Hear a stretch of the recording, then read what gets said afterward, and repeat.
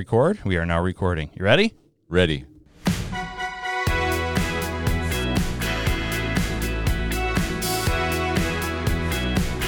This is Going Boldly, the podcast.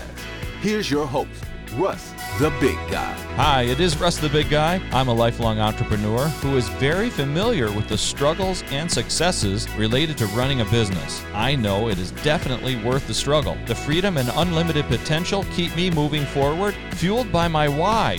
Aligned with that is my desire to share with you, the entrepreneur and aspiring business owner, entertainment, information, inspiration, and even transformation into an even more amazing entrepreneur and human. To those ends, please enjoy this episode of Going Boldly. Welcome, listeners. Russ the Big Guy up in the Penthouse studio, and I have a special guest today.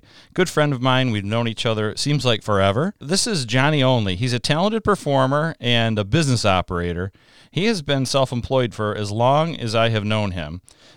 He's been a rock star, a kid songwriter, a wedding DJ, and CEO of Silent Disco Headphone Rental. I think I said the name correctly. And hey, John, welcome. Russ, good to be here. Thanks a lot.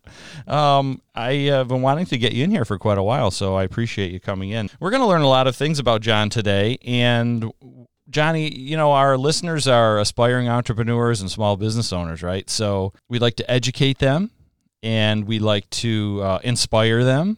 And hopefully they'll get some sort of entertainment out of it, but also maybe a little transformation. So something that you share today is going to hit at least one person, and that light bulb's going to go off. And it may be something specific to your industry. Most probably it's going to be something along the lines of maybe some wisdom that you've acquired, or maybe an obstacle that you overcame, or specific skills or, you know, talents that you use, like as a business owner, right? As an entrepreneur. Excellent, Russ. Good. Okay. John's like, doesn't know what to expect. I know that you're a thinker and a planner, so that's why I think you're going to be great for this. And so I want you to take your time, and if you need to process, you know, like the best answer, go ahead. You just do you, okay? Okay, do you have the Jeopardy theme music? Doon, doon, doon. Doon. I have this, and I also have this. So we can put this behind you if you want. All right, just in case one of those questions requires deep thought, okay. Then right, we'll have fun with this then. Okay, we'll do that. All right. I'll just automatically hit that when I ask you a question. Excellent. All right. It's good. All right, great. As I mentioned, some of the traits that I have observed with you in particular are that you're very thoughtful and you're a planner. And even though you were in an improv group for a while, probably like improvisation is not something you're the most comfortable with. That is true. Tell me about that. Well, I would say that there's kind of two fronts there. So one of them is when you're live in front of an audience in an entertainment sense, or even if you're live in front of a customer and you have to improv, you know, as far as customer service or entertaining an audience. You do that though. You are good at improvising there. I think. Actually, I think I am. Yes, okay. and the job calls for quite a bit of it, because I think even if you're just in customer service, one-on-one, or even if you're reacting to growing your business when there's uncertainty, you know, that is a form of improvisation, even though it's a lot slower than what happens in front of an audience. But you're still improvising with changing. Take the COVID-19, for example, you know, the whole entire economy changed overnight, and now it's opening up again and changing again overnight. And so there's a certain amount of improvisation there too, but that's problem solving, I guess, right? But I think that's a lot different than actually, you know, practicing in your mind, running over and over and over in your head, and, you know, writing it out. You know, really, like, let's say having a business plan that you've established, and like your 5-year plan and your 2-year plan, you know, your 1-year plan. You do that? Somewhat. Okay.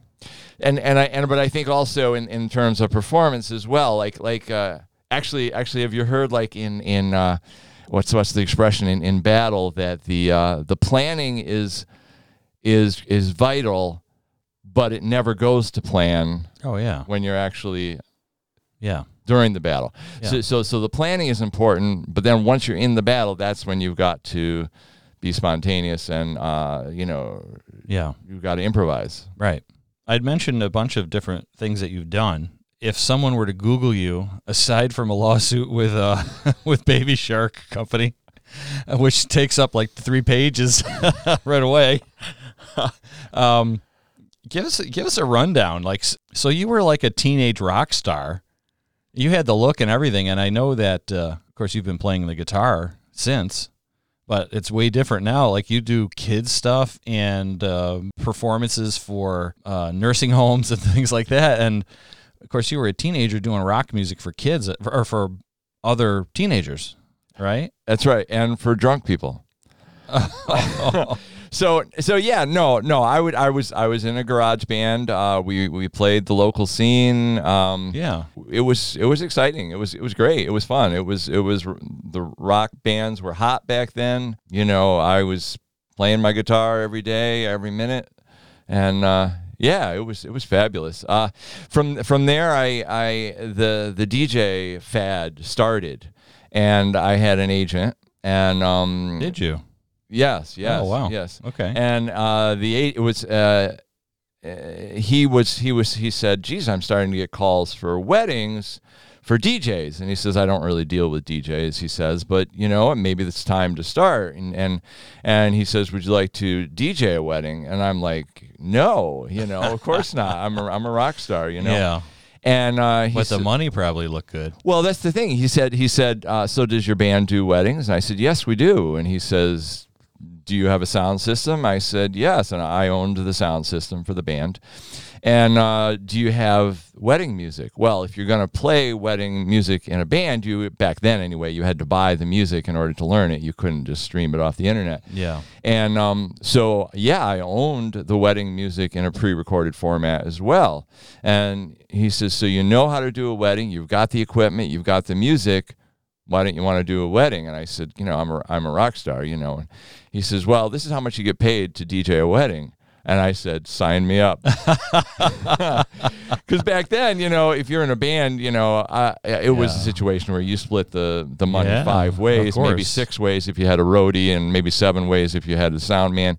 You just kept splitting the money, and by the end of the night, you had enough to buy a new set of strings for the next gig. Yeah, and that most of the weekend warriors still make the same amount of money. Absolutely. Which obviously doesn't go quite as far. A lot of times doesn't cover their bar tab. Right. Oh, absolutely. It's crazy. So as the DJ fad grew, I started taking DJ jobs, and I was like, wow, this is money, man. Yeah. Compared to being in the band. Yeah, sure. And I remember doing one weekend I did. Was it 5 DJ jobs in one weekend? Are you still a teenager now doing this? I'm at not that time. I was probably 28. Yeah. I was 28. Oh, all right. 28. Yeah. And that was actually, if we're looking for light bulb, life-changing moments. Yeah. Like, that was it. When I did those 5 jobs, it's 2 on Saturday, 2 on Sunday, 1 on Friday, all as a DJ, and I got to keep all the money myself. Right. And I also discovered that weekend that as a DJ, I could switch on a dime as far as song selection or what I was going to say on the mic. I never had to turn to the band and say, "Hey, let's do this song," and they say, "Wait, I have the wrong instrument in my hands to do that song." And then once you find they change their instruments, and then they say, "Oh, wait, I got a tune," and then they say, "Wait a minute, okay, you ready? All right, I'm ready. Okay, you're ready. All right, 1, 2, 3, go!" Right? And the drummer misses the cue, and the moment is lost. Whereas as a DJ, I could do all of that within seconds. Yeah. And so now we're going back to improvisation. Right. I found out that live in front of an audience, I could respond and react to an audience so much faster as a DJ. And so it's very surprising to myself. I became a very good DJ and very, well, ultimately, I agree. Very well played. Let me ask you, why was it important to be able to switch on a dime like that? Well, I think that's being sensitive to the audience. For a lot of musicians, they are musicians first and entertainers second. A lot of musicians, they love their instrument, they love music, and they're just like, okay, I've got the set list lined up. I know how to play my instrument, and I'm ready for the next song, and I'm in the zone, and I am such a musician. And they're not even watching the audience, you know. Yeah. Whereas I had a feel for the audience as well, and when the audience wants to do something, you need to, as an entertainer, you need to respond. Like people used to, I remember people used to ask me, you know, well, not they would just ask me. I would talk to other DJs, and they would say, you know, these are the songs that I do that go together. Like they'll give me three good songs that go together. Yeah.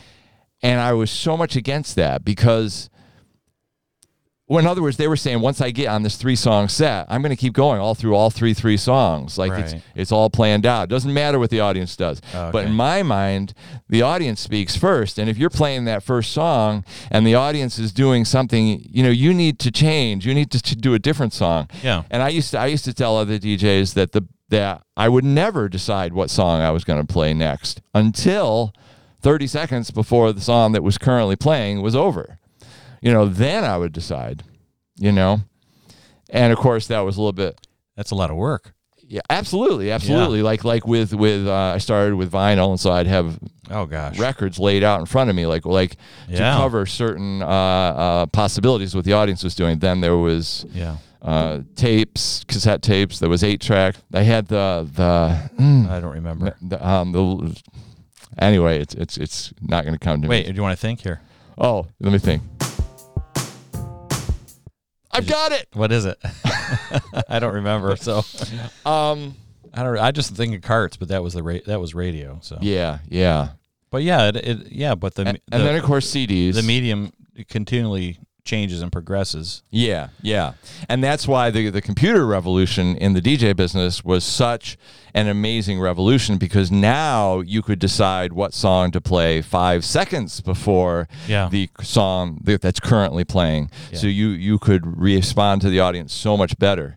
And then we had, like, you know, samplers, little, you know, sound bites that you could throw in at the appropriate time. Yeah. That before you just couldn't do. Yeah. So actually, that's an interesting point that you're talking about, being able to decide on the fly based on the feedback you're getting from your audience. And I think, you know, a lot of people think, well, DJs just go in, they play music, and that's all they do. And if you watch a lot of them, in fact, most of the DJs I've seen, that's kind of what they do. Now, weddings are a little bit different because weddings are like a specific party. Mm-hmm. You know, those are the DJs that really are masters of ceremonies and really, like you, are attentive to the audience, right? And that's like an important component of being a business owner. Even though those people in your event aren't paying you for that event, that specific event. So like attendees at a wedding aren't paying you for that wedding, but they're your potential customers and they're sampling your wares at the event, which is great. And so you've got to be on all the time and be responsive, because those people are going to leave there and say, I was at this wedding and the DJ was amazing. He did this, this, and this. I've never had so much fun before. Never been to a wedding where the DJ created such a wonderful environment. Absolutely. So it's really important. Just like any other business, you have to really pay attention to your you know, the bride being the most important one, and then her dad, because he's paying. Mm-hmm. Probably. Well, maybe not so much anymore, but traditionally that would be the way that would go. And then everybody there is a potential customer. And by the way, I wanted to I'll throw this in. I know that you're still doing weddings, and I think you're being very choosy about the ones where you can really serve the bride and her party and everybody. Yes. I actually observed you years ago. Briefly, I think probably listeners have heard this before. So I've gone through a transformation, about 180-degree transformation through my life, through my quote-unquote adult life. From in my teenage to 20s, 24, I started full-time with my business. I'd been doing it since I was a teenager. And so I was always gung-ho and just plowing full speed ahead with little regard for anybody around me or anything else that's happening, right? And I had someone say to me that I was very self-oriented. And I don't think I'll ever forget it. And I asked, well, what is that like a diagnosis or something? Or like, what is that? And she says, well, no, I just like made it up, or I just think that that's what you are, right? I was like, oh, okay. Well, I didn't think too much of it at the time. Probably thought it was a good thing. I don't know, but I've changed a lot over the years to be the opposite of that. So I'm try to be very focused always on what's going on around me and people, and serving people in very many ways. And I learned from you years ago when I saw you interact with a bride, and I couldn't believe the level of service and empathy that you were exhibiting and that you were offering to this bride, and it blew me away. And I thought at the time, well, and I know you were doing well with weddings, right? And which I would never want to do, by the way, because I've been a DJ too, obviously, you know that. And I thought, oh my gosh, I am doing this all wrong. And really, I started to change that part of it at that time. So I really owe a lot of that to you, actually. You've been a part of that for me, so that's great. So was there anything in between? What's after the wedding DJ? Like, you're still doing that, obviously, but you've had other projects in between, right? Yeah, actually, I wanted to just kind of tag onto the end of what you just said. Yeah, go ahead. Like it's almost like the difference between the musician and the entertainer. Like, think of Bruce Springsteen. Okay, now yes, he's an excellent singer, excellent guitar player, but he's first and foremost an entertainer.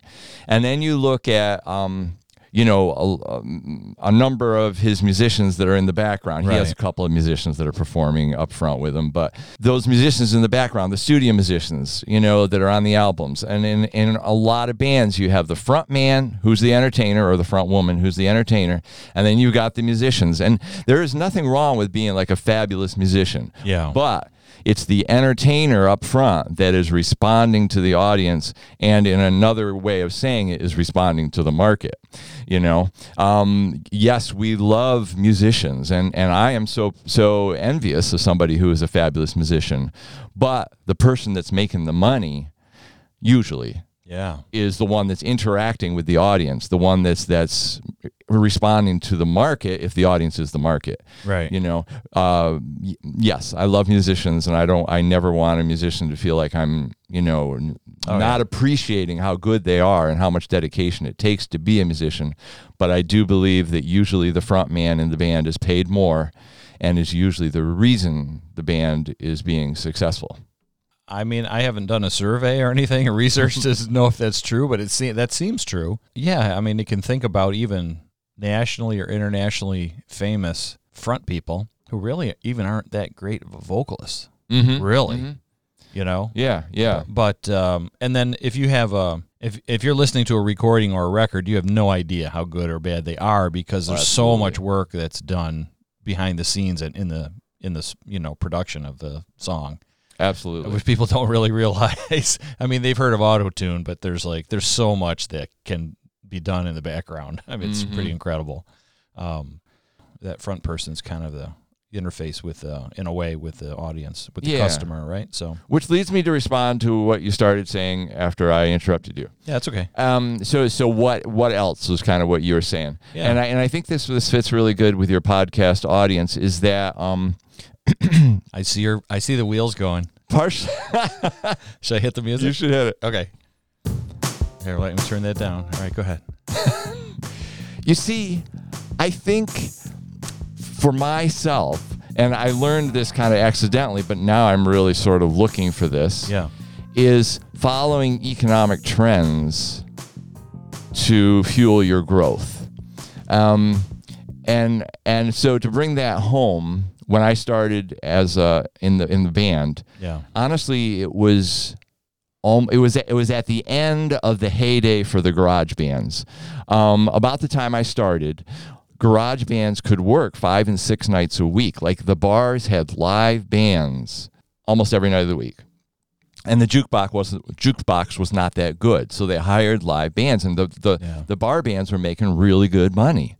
And that was really the environment with which I started the live music scene. Yeah. But then, almost immediately as I started, the DJs started entering the scene. The jukeboxes got better too, but the DJs were the big thing. Like, it was when I first started in the live music band, there was no such thing as a DJ doing your wedding. There was no such thing as a DJ in the bars. And so as I saw this trend growing, I jumped ship from rock star to DJ. Yeah. And then as a DJ, I was growing the business slowly because the trend was growing. So I wasn't all that great when I started out, but the trend was growing. And so the trend was giving me this momentum. And then I started doing karaoke hosting. And when the karaoke host trend started, now listeners, I know right now you're rolling your eyes just like Russ is, because right now karaoke is like really boring and really not fun. It's really cliche. You know who loves karaoke? Who? The one person singing. Exactly. That's it. Exactly. Now that was not the case when I first started karaoke. Nobody had heard of it, and everybody loved it. Yeah. And you didn't have to sing to go to the karaoke bar because it was such an amazing thing to see a normal person singing with backing tracks. Like nobody had ever seen that before, and so karaoke was literally turning away people from the door, and the energy and the excitement in the room was unbelievable. And so what that did was that allowed me to work 5-6 nights a week because I could pack the place on a Monday, a Tuesday, a Wednesday, a Thursday. I had 2 jobs on a Friday. I had a happy hour and then an evening job, 8 hours of work on Friday, getting paid cash. I mean, I was making more cash than I ever made in my entire life.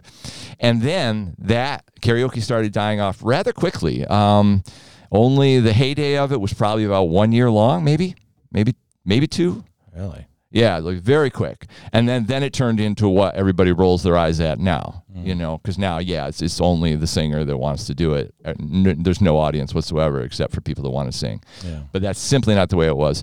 And so that grew my popularity, and then a new fad came out. And that was country line dancing. Now, again, you guys that are rolling your eyes, country line dancing was not what it is today. Yeah. When country line dancing hit, everybody was doing it. Everybody. And I could pack the house on a Monday, on a Sunday, on a Tuesday, on a Wednesday. And again, like it was another wave that I was riding. And this is an economic wave. I mean, yes, I was doing it, but I was riding this momentum of demand, as it were. Yeah. You know, and so many. Like, go back to the musician analogy. The musician is still working on his craft and ignoring the changes, right? I was the entertainer, so I jumped from musician into DJ. Then I was like, whoa, karaoke's where it's at. Karaoke died. I jumped to line dancing. Now, whoa, line dancing's where it's at. And now, suddenly, my name was like very well known. And now, instead of begging for weddings, I was turning away weddings. And instead of taking the same amount of money that other people were charging weddings, I was getting paid more and asking more because I was getting more calls. And it was because my name was out there, not because I was focusing on my skills, but because I was watching the economy and the consumer demand and responding to them appropriately. And that's the way I got into the DJ business and got so well known and well paid by responding to others instead of, and I mean, yes, I worked on my skill once I saw the demand was there, but I jumped to the demand first, and then I supplied what the demand wanted.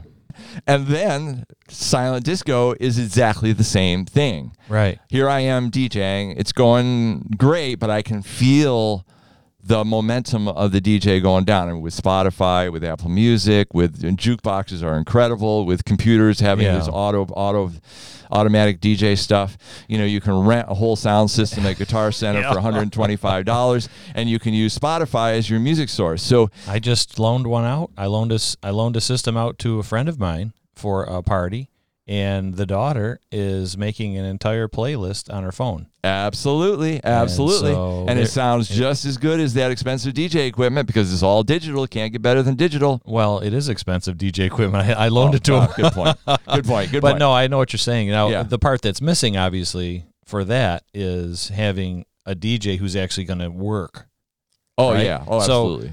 So that's really, they're not really in the market for that.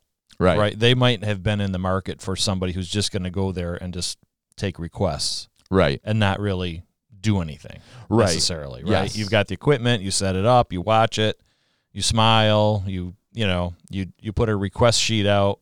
You don't play half of them because they're not appropriate for the crowd. Absolutely. And yeah. And then you pack up at the end of the day. Yes. And you deal with those two cranky people who hate all the music but came in and sat at the seat right in front of the speaker and ask you to turn it down all night long. Right. It goes right back to that. Yes, it goes right back to that cliche, buyers are liars.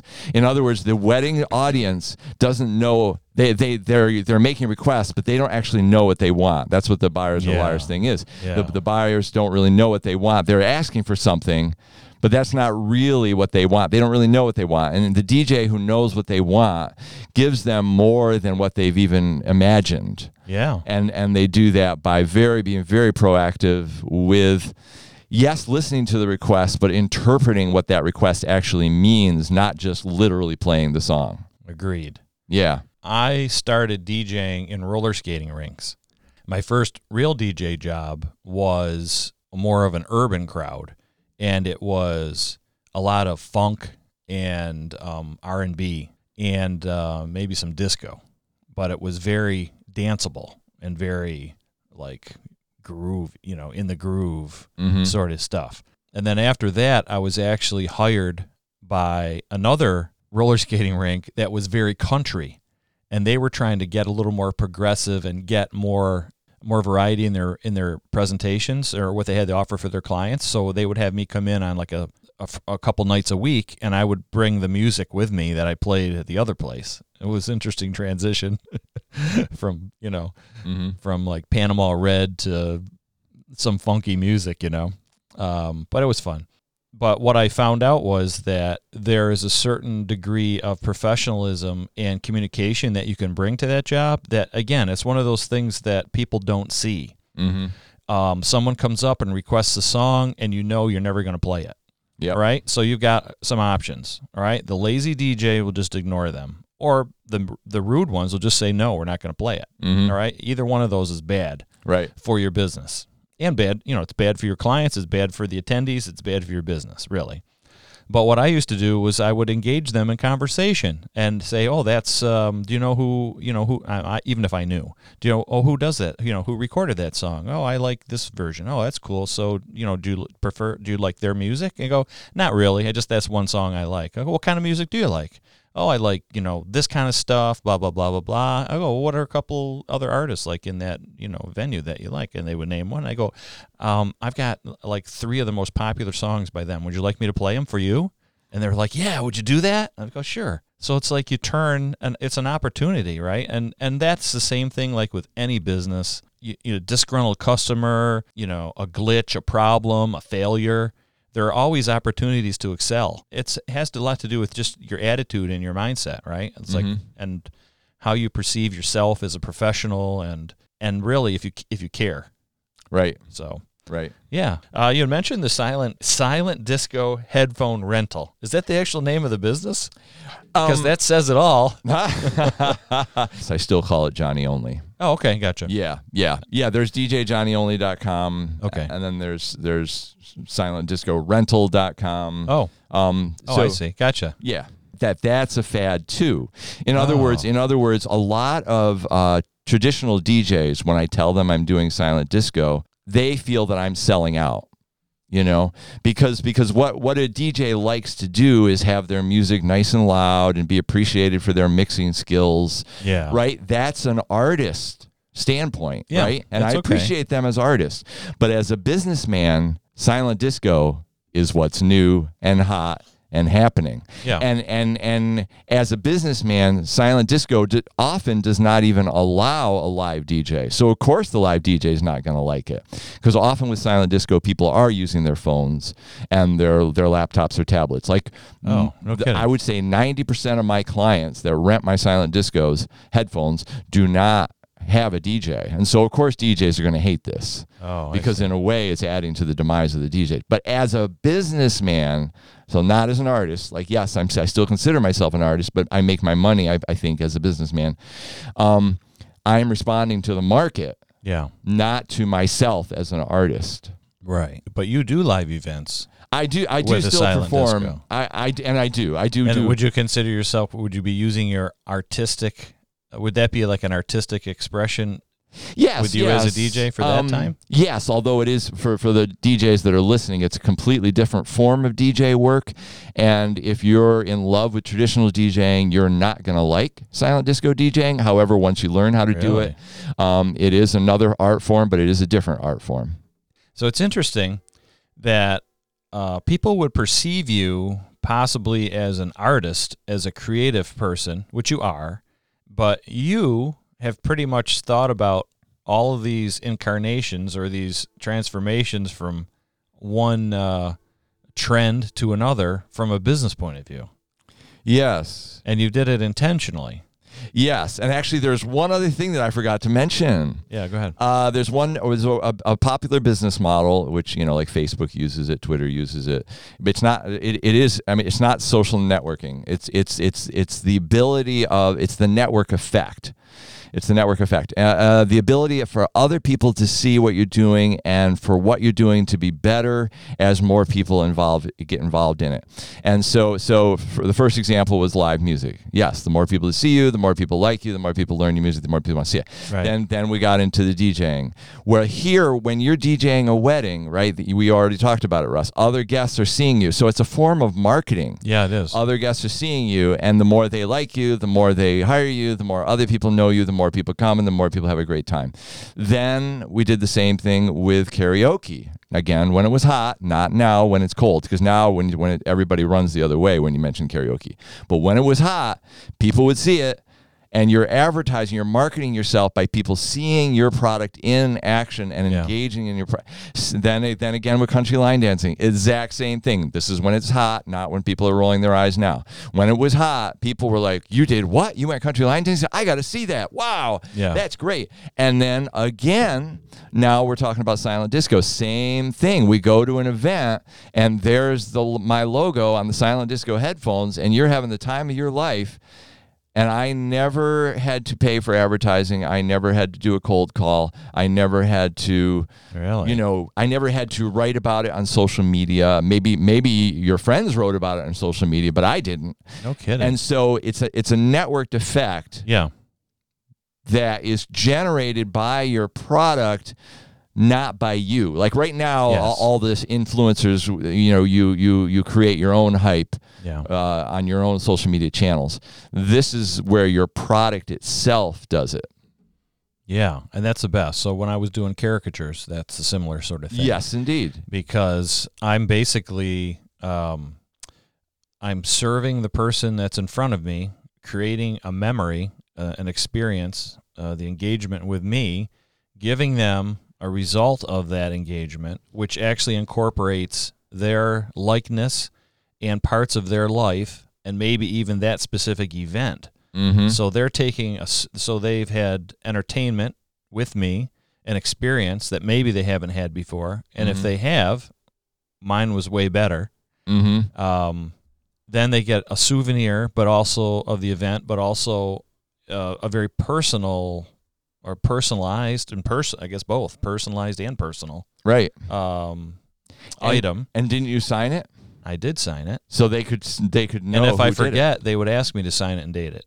Absolutely. So there's a path back to your services. Right. Exactly. And Russ the Big Guy was what I used for that. And all you had to do was Google. If you didn't grab a card or a postcard or see my information on the sign or get it from the person who hired me. All you had to do was Google Russ the Big Guy, and when I was heavy into it, I had 10 pages, literally 10 pages was Russ the Big Guy from all the different things I had done, different events where they advertised me, some press and things like that. And then in addition to that, I am doing marketing for myself because people are standing around watching, whether they're in line to get one or just enjoying, the activities. They're watching me provide the service. They're watching the interaction. And the most important thing that I always did was I had the customers, the people I'm drawing, facing the audience. Oh, nice. Because the selling point is, for me, the selling point for that is not necessarily what I'm drawing, although they can see that too if that's the setup, right? And a lot of people like to watch from a blank piece of paper to a final product in 5 to 10 minutes. Right. It's pretty amazing for people who can't draw a straight line, which I hear from, 30% of the people would say that.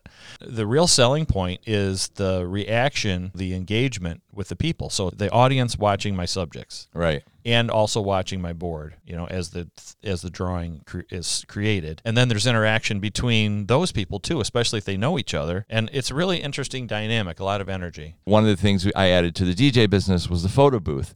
So again, for the artists out there, they don't want to add a photo booth because that just takes away from what they're doing.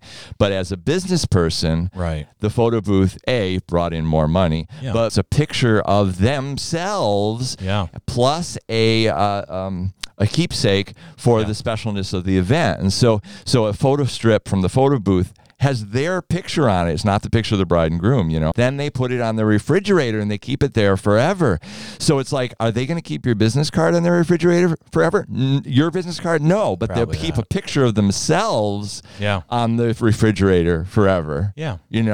Especially if it's a cute one and they're dressed up and it was at their daughter's wedding. Yeah, or their friend. Or their friend. Or whatever. Yeah, and so again, the marketing as a way of marketing your products that's not like yourself. It's like you're marketing them to them. You're marketing themselves to them, their love of themselves to themselves, So there's a bit of a with me in there. What's in it for me?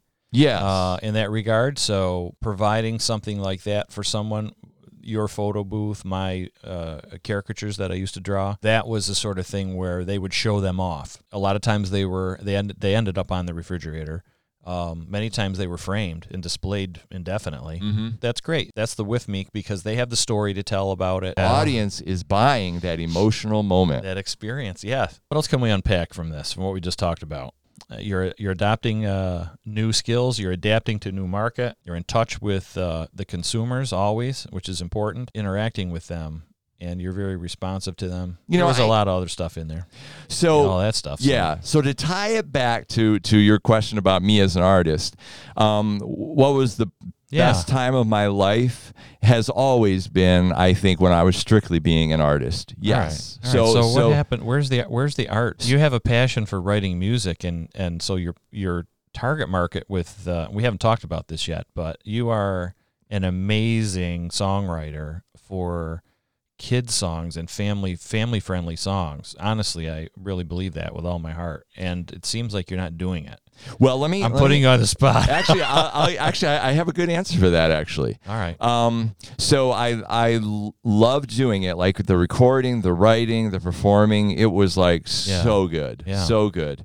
But we're talking about market change here. Yes. There was something very, very, very, very significant that happened, and that was YouTube demonetizing children's content. Yeah. So I had a business model that was working, and I was so excited about it because I was growing a following on YouTube with children's music.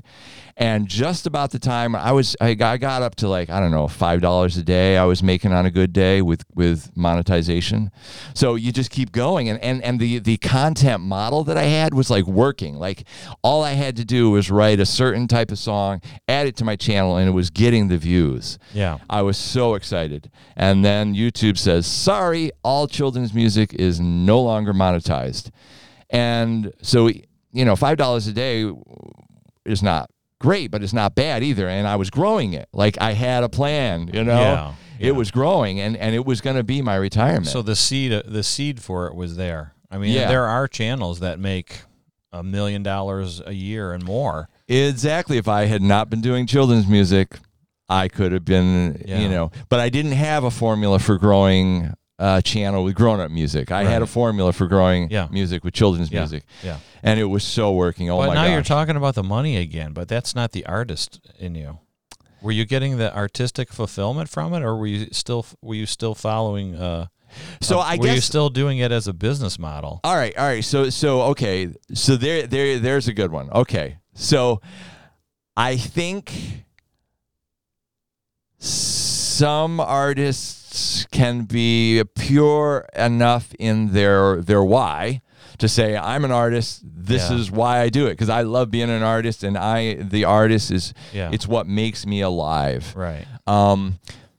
I have a certain fulfillment that comes from actually making a living as well. So I can like and it's not as much as being an artist. If I could wave my wand and make a living that I'm proud of, in other words, make an income that I'm proud of. Yeah. As an artist only, I would do it. I would do it. You would? Yes, I would. Okay. However, it's a close second for me to say, you know what? I can make a living by navigating the business world, the economy, the demand of the changing world around me. Interesting. Yeah. So I would say that for me, I have grown to love everything I've done that has not been completely artistic. So, for example, when I added the photo booth to the DJ business, right? Yeah. It was expensive. It was hard. It required me to have another person. It would break down. It was extra stress. But I got the fulfillment of knowing that I made that much more money that I would not have made otherwise. I didn't realize you and I were so much alike in this regard. I know. Because, so this is interesting. I found that I don't really need much money. Mm-hmm.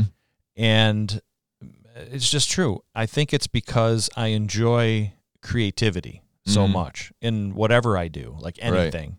And I'm a problem solver, and I like to solve problems, and I like to help people too, like do things for people, right? And so those things really drive me. But there's something about getting paid for something you created or a service that you've provided that, for me, and I suppose there's some psychologist somewhere who can tell us why, but that is a super important component of it. And it's almost like, I don't think I'm that competitive, but it's sort of like it's a contest with myself almost. Like I don't like to compete with other people necessarily, and I don't like conflict and all that stuff. You know, I just don't. It's just not me. I'd rather like love people and help people.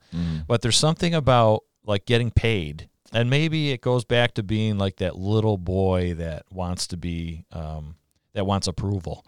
You know, that could be the connection. For sure. But I can get that in other ways, but I'm not necessarily looking for that in other ways, I guess. If someone saw something I created, a music festival, a business, a piece of artwork, and they gave me that pat on the back and say, Russ, you know, wow, that's amazing, blah, blah, you did such good. Be like, yeah, okay, thanks. It's like, fine. But if they handed me a check or cash or whatever, paid me, right, like I would be like excited about that, and I would be so appreciative. Absolutely. So it's like, it's weird, right? Yeah, absolutely. So what's the story there? If anybody knows, please put it in the comments or call one of us directly with your answer.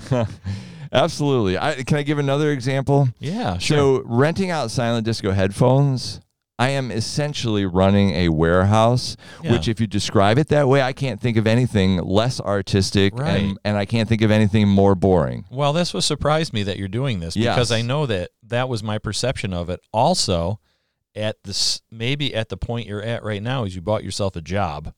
Absolutely. Which I know you don't want. Absolutely, and we could talk about that if you want, but I want to talk about it's a phase of your growth, so it's fine. Right. It's like but you just don't want to stay there. I know that. Yeah. So, but let me just say, like in 2019, my income was tripled because of the Silent Disco rental. Wow. And well, let's not talk it up too much because we don't want any competition. There you go. Although you are the global leader in right. Silent Disco headphone rentals. There you go. So when I saw the money, there was a part of me that said, oh, this is kind of fun. Yeah. Right? And there is one other thing, which you mentioned, the interaction with your clients when you're drawing them.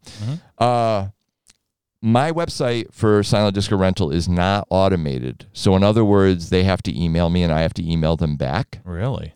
Yeah. On purpose? On purpose, yeah. Okay. And it is amazing the conversations I have. And it is amazing the number of people that are shocked that I am emailing them in person. Like that it's not a form email. Yes. Because they can tell right away, you know. And most of the companies that you and I interact with, it's always a form. It's always automated. Yeah. And well, I think that's just so important, that part of it. So I know that's something that's missing because companies want to scale so much. This seems to be the big thing these days. And if you're trying to get rich, I guess that's what you do. And I'm actually have part of my business now is I do coaching and training, and of course with a podcast, we're implementing more of that. With some of the communications that we're doing right now, when it starts out automated, but I get involved at a certain point, and I have to, and sometimes even just if I do an initial contact with somebody now, I just say, hey, this is really me. I'm not a bot, because I get tons of those too. And so it's that personal interaction is awesome, and again, I'm the same way. Like if Ed Mylett is a podcast that I listen to a lot, right? So he's obviously has other businesses beyond his podcast, but he's pretty active with responding to people. I'm assuming it's him. I think it might be. I think it is. And because I've gotten some messages back from him that were very specific. Right. And I appreciate that so much. I will listen to him, way more than I'll listen to somebody else that doesn't respond to anybody, or you can tell it's an assistant or just like cut and paste.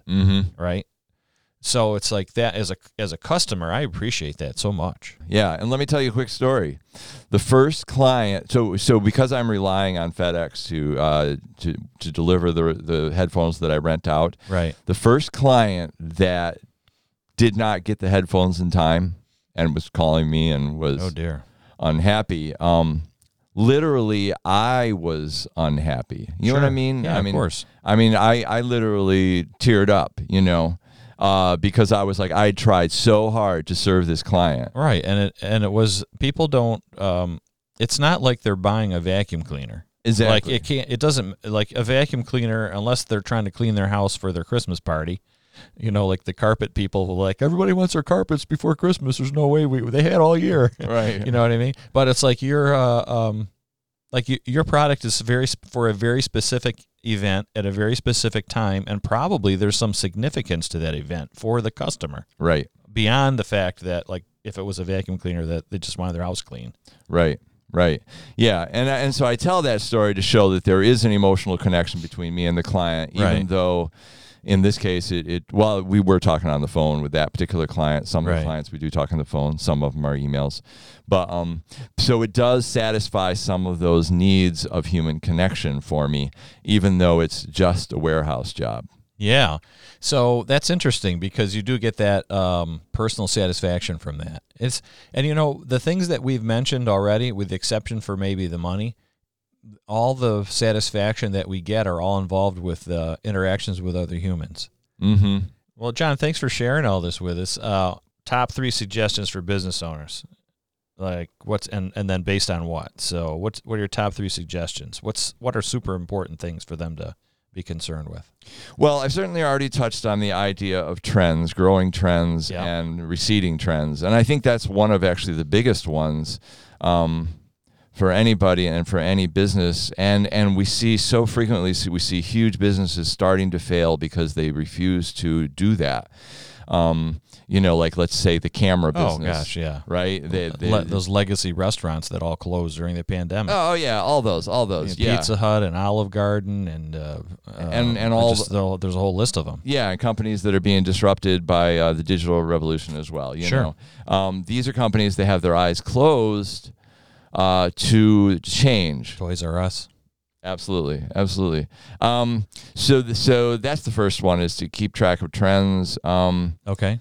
I think the second one that's extremely important, and I mentioned this one too, is having a way to so that your product is visible to people who are not your customers. So in other words, your customers can see people enjoying your product. People who are not your customers have a way of seeing your customers enjoying your product. Right. And the third one I think is kind of make a decision whether you want to be in debt or if you want to be cash positive. Yeah. Honestly, it's okay to be in debt. I personally find that scary, and I choose to run my business on a cash basis. Yeah. So I feel like even in this client right now, we're seeing the interest rates rising. If I was running my business on a debt basis, So you've always bootstrapped your startup. exactly. Yeah. So whether you go one way or the other, I think it's important for business owners to be very clear on what the implications are of either. I'll go in debt for this, Yeah. or I'll refuse to go in debt for this. All right. So some good advice. Appreciate it very much. If someone wanted to get a hold of you, how would they find you, Johnny? What's the best way? The best way is djjohnnyonly.com. Okay. Or For anything? For headphones or for Pretty weddings much. or pretty much for anything. to get some advice?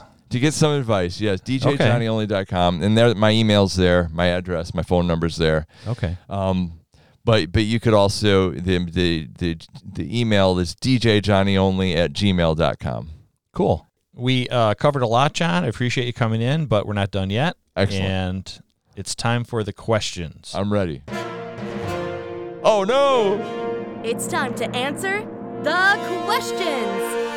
I double dare you. Well, we're going to double dare Johnny here to open up. This is going to be a challenge, John. I'm scared. Because you keep things pretty close to your vest a lot of times. You are very thoughtful. Sometimes the personal stuff you like to hide. So I'm going to dig in a little bit. Uh-oh. All right, you ready? Here I'm we go. ready. Question number 1. If you could spend a week on a deserted island, but with all of the comforts of home and more.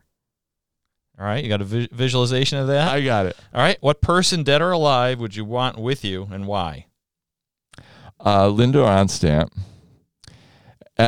Yeah, Linda Ronstadt. The reason is that she did not stay in her lane as an artist. Anyone who knows her, she spent time doing country music, Mexican music, being a pop star, also being a rock star, also being an opera singer.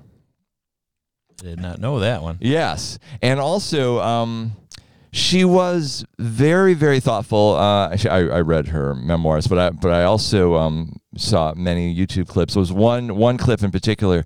She was on the Johnny Carson show, and he sort of did a welcome type of thing where she started giving like substantive answers, and he kept like going off on like her looks, like what she was wearing, her music, and he was literally shutting her down. Like she had things to say, and he just wanted to play off the idea that she was cute, sexy, and a star. Yeah.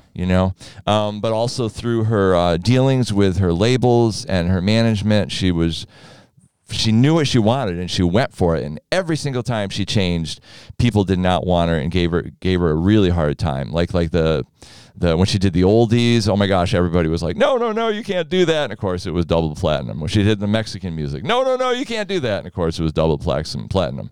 When she left the rock star scene, they were like, no, you can't do that. And yet she became the darling of Broadway. It's somebody who knew what they want, taking affirmative action toward getting what she wanted and making it happen. Oh, that's awesome. So for some of our younger viewers, Johnny Carson was one of the hosts of an older version of The Tonight Show. Yes. And if you don't know who Linda Ronstadt? Yes. I don't know if I'm saying her name right. Just Google her. Yes. Right? Easy to do. All right. Good answer. Thank you. Number 2. What is your favorite food and who prepares it the best? Wow, dang. My favorite food is prepared by myself. Really? Yes. Okay. And And it's what? Coconut oil in it? it does, actually. Yes, indeed, it does. Yes. It's slow cooked. I use a slow cooker. Okay. And I call it meat stuff. That's the name of the recipe, is meat stuff. And it's different every time. Is there meat in it? Has a different cut of meat each time. Oh, I didn't know you ate meat. I do. Okay. I do. But it's also always got lots of spices, lots of different things, coconut oil. Did you just make it up? Yeah, well, I'm like whatever I have in the cupboard. So if I I try to put in lots of veggies, Yeah. But yeah, lots of lots of good stuff, and it tastes different every time. So it's exciting, and it fulfills my artistic self. Wow. As well as my and it's called meat stuff? My hunger. That's what your name for the dish? I call it meat stuff, yes. Okay, that's not the answer I thought we were going to get today, so that's good. All right. I like surprises. All right, number 3. What? You may have already answered this kind of. What is your all-time favorite song and why? And then sing the chorus. Dang. My all-time favorite song and why. Hang on. Go ahead, think. Okay. Wait, this is probably distracting, right? You can't listen to a song. I've got an answer. With that going in. Now, I want to preface the answer by saying that music has different purposes and different levels of greatness. Okay. So something might have a great chorus or a great musical hook or a great rhythm. Well, it doesn't have to be great. It just has to be your favorite. All right, you ready? Yeah. If you're happy and you know it, clap your hands. Oh, my gosh. That song, if you're a children's entertainer like myself, that song is so freaking brilliant. It is unbelievable. And it brings the house down when you perform it. It brings the house. I mean, I'm talking an audience of 2 and 3-year-olds. Sure. And moms and grandmas. It brings the house down. You want to get the action going in the room. No you kidding. play if you're happy and you know it, clap your hands. And it's fun to sing. It's really fun to sing because it's got so much rhythm and power to it. Yeah. When you're happy and you know it, clap your hands, and you hold your hands up and you're about ready to clap and the entire room claps with you. Yeah. It's so freaking powerful. And the timing of it is just perfect. Oh my God, you're the rock star front man again. Yes. You've gone full circle. Oh my gosh. If you're happy and you know it, stand up your feet. It's the energy and it's the interaction with the audience. Oh my gosh. And then you say happy and you know, shout hooray. Hooray. Oh my gosh. It's just amazing. By the way, I've often commented that I have to come up with some kind of a cologne for Johnny that repels women because the moms and grandmas love him. So there's more going on than just the little kids, I think. Even though I'm sure that they're all committed to someone else, but they really love you. Can I say something, Russ? Yeah. With my grown-up music, with my DJ work, you rarely get compliments from fathers, from dads, from guys. Yeah. With children's music, you get compliments from men too. Yeah. It's unbelievable. I mean, you get like hugs from the women. Yeah. You get like adoration from the women, but the men will come right up and say, "Oh my gosh, you know, my son or daughter just loves your music." I had a guy stop me in the grocery store, never seen him in my life, and he's like, "Oh, my kids love your music. It's just fabulous what you do. I so appreciate it." And that's from a guy, and he was alone. There was nobody to impress. Yeah. He just came right up to me. Can people buy that stuff? That kids' music? My music is available on Amazon.com as well as Spotify and iTunes or Apple Music, I guess it's called now. And they just look for Johnny Only? Johnny Only Kids Music. Okay. Yeah. Oh, cool. Yep. Yeah, I have a couple of your early CDs when my kids were little, and I used to jeez, I can't believe I'm saying this. I used to play it in the car when they were not in the car. And there was one about a little red wagon that for some reason, does the little red wagon go bump, bump, bump or something? Bump, bump, oh, yeah. Bump it stuck it along. Oh, my gosh. Bump it along I used with to, you. Of course, I was in dad mode at the time, right? With sure. little girls, too. But even though, so it was in the car. I got to look for that. Oh, my gosh. It's just, well, like you said, like, there's a certain amount of energy there, right? Yeah. I suppose if you've never had any kids, maybe you wouldn't identify with it necessarily. Right. But, maybe you would, but not to put down anybody who's not a parent. Yeah. But there is a certain dynamic, a certain shift in your brain when you become a parent. So. Absolutely. All right. That's awesome. And thanks for singing, by the way. As you might know, I offer entrepreneurs success coaching. I'd like to ask you a coaching question, if I may. I'm ready. I ask these at the end of this sessions, at the end of our recording sessions, as a way to get to know someone a little better, and also as like a little commercial for my professional coaching. Oh, excellent. Oh, and it's a sample, right? But we're not going to really do much coaching, but it's interesting how people perceive the question and what they might answer. So this is an easy one for you, so don't worry. All right. You're not going to go too deep with this. All right, so the coaching question for you is this. What accomplishment in your life are you the most proud of? Take your time on this one. Wow. If you want. Unless it came right to your mind. Better cue that music there for a second. All right, let me repeat the question. what accomplishment in your life are you the most proud of? All right, I got it. Okay, great. What do you got? I'll give you the quick answer, and then I'll give you a Okay. little background. Good. The quick answer is getting my bachelor's degree at age 40, 45 or something, around there, 46, something like that. Yeah. So that's what it was. The backstory is that I paid for it with cash, and we all know how expensive student tuition is. Yeah. I worked while I was doing it, and my kids were small while I was doing it. So I was taking care of my kids, paying for it with my own money, working and getting the degree. And furthermore, the degree was in English literature. Oh. And it was so incredibly eye-opening for me to finally get it. Like I was always a reader, always loved English literature or any literature for that matter. But when I had got a degree in it, like I was getting stuff from literature that I've never even occurred to me, and getting stuff from the world, from like walking down the street and seeing things, and all of a sudden, oh my gosh, that's where that came from.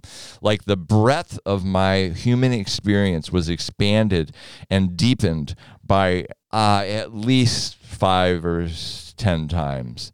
Just amazing. The way I watch movies now is completely different. Really? Because of that degree. A lot of things have to do with the history of symbolism and archetypes and all that stuff that you learn. Like people think that you just learn how to read in English literature, but when you learn how to interpret what the art form, where it came from, where it's going from, why it works and how it works, oh my gosh, it's incredible. And of course, as a songwriter, it was amazing how my songwriting changed. And I was like, man, if I had only gotten this degree when I was 20, I can just imagine what kind of songs I could have written. How did your songwriting change? They had, number one, symbolic content was huge. Number two, tightness, like tightening the imagery. So the images piled on top of one another, metaphors piling on top of each other, talking about, I don't know, the moon, for example, right? Like what is all of the symbolic meanings of the moon, and why would you bring moonlight into a song? In what elements would it reinforce the message that you're trying to portray? And that's just one symbol, the moon, which is also a real thing. Right. And instead of just putting it in there because it rhymed with something else. Right.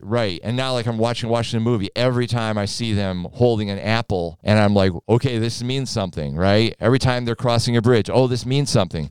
Open up a Mac computer, there's an apple with a bite taken out of it. Oh, now I know why they use that symbol as their logo. The apple of knowledge, right? Yeah. It was an amazing, from a religious standpoint, my eyes were open, man. It's like a whole new Bible. Well, this may have to be another episode. I think so. Holy cow. So we've reached the end of our time. I know you have other responsibilities today. John, thanks for coming in. That was DJ Johnny Only. Thank you, listeners. Until the next time, it's Russ the Big Guy. That concludes another episode of Going Boldly.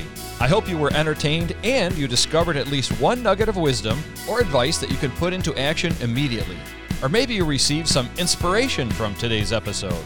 And I'm certain you know at least one person who needs this podcast. Please share it with them. You might be the important link that will change their life for the better. Subscribing means you will not miss an episode. And it will make it easier for me to schedule guests because I can show them that the audience is growing. So, please subscribe. It will benefit us all. Let me know how I can make this show even better. Leave a comment and send me a DM. I read everyone personally, and I do my best to respond to each and every one. As a thank you, I'll be awarding prizes. And to keep you on your toes, the winners will be randomly selected from names I find in the comments, shares, DMs, and from the list of subscribers.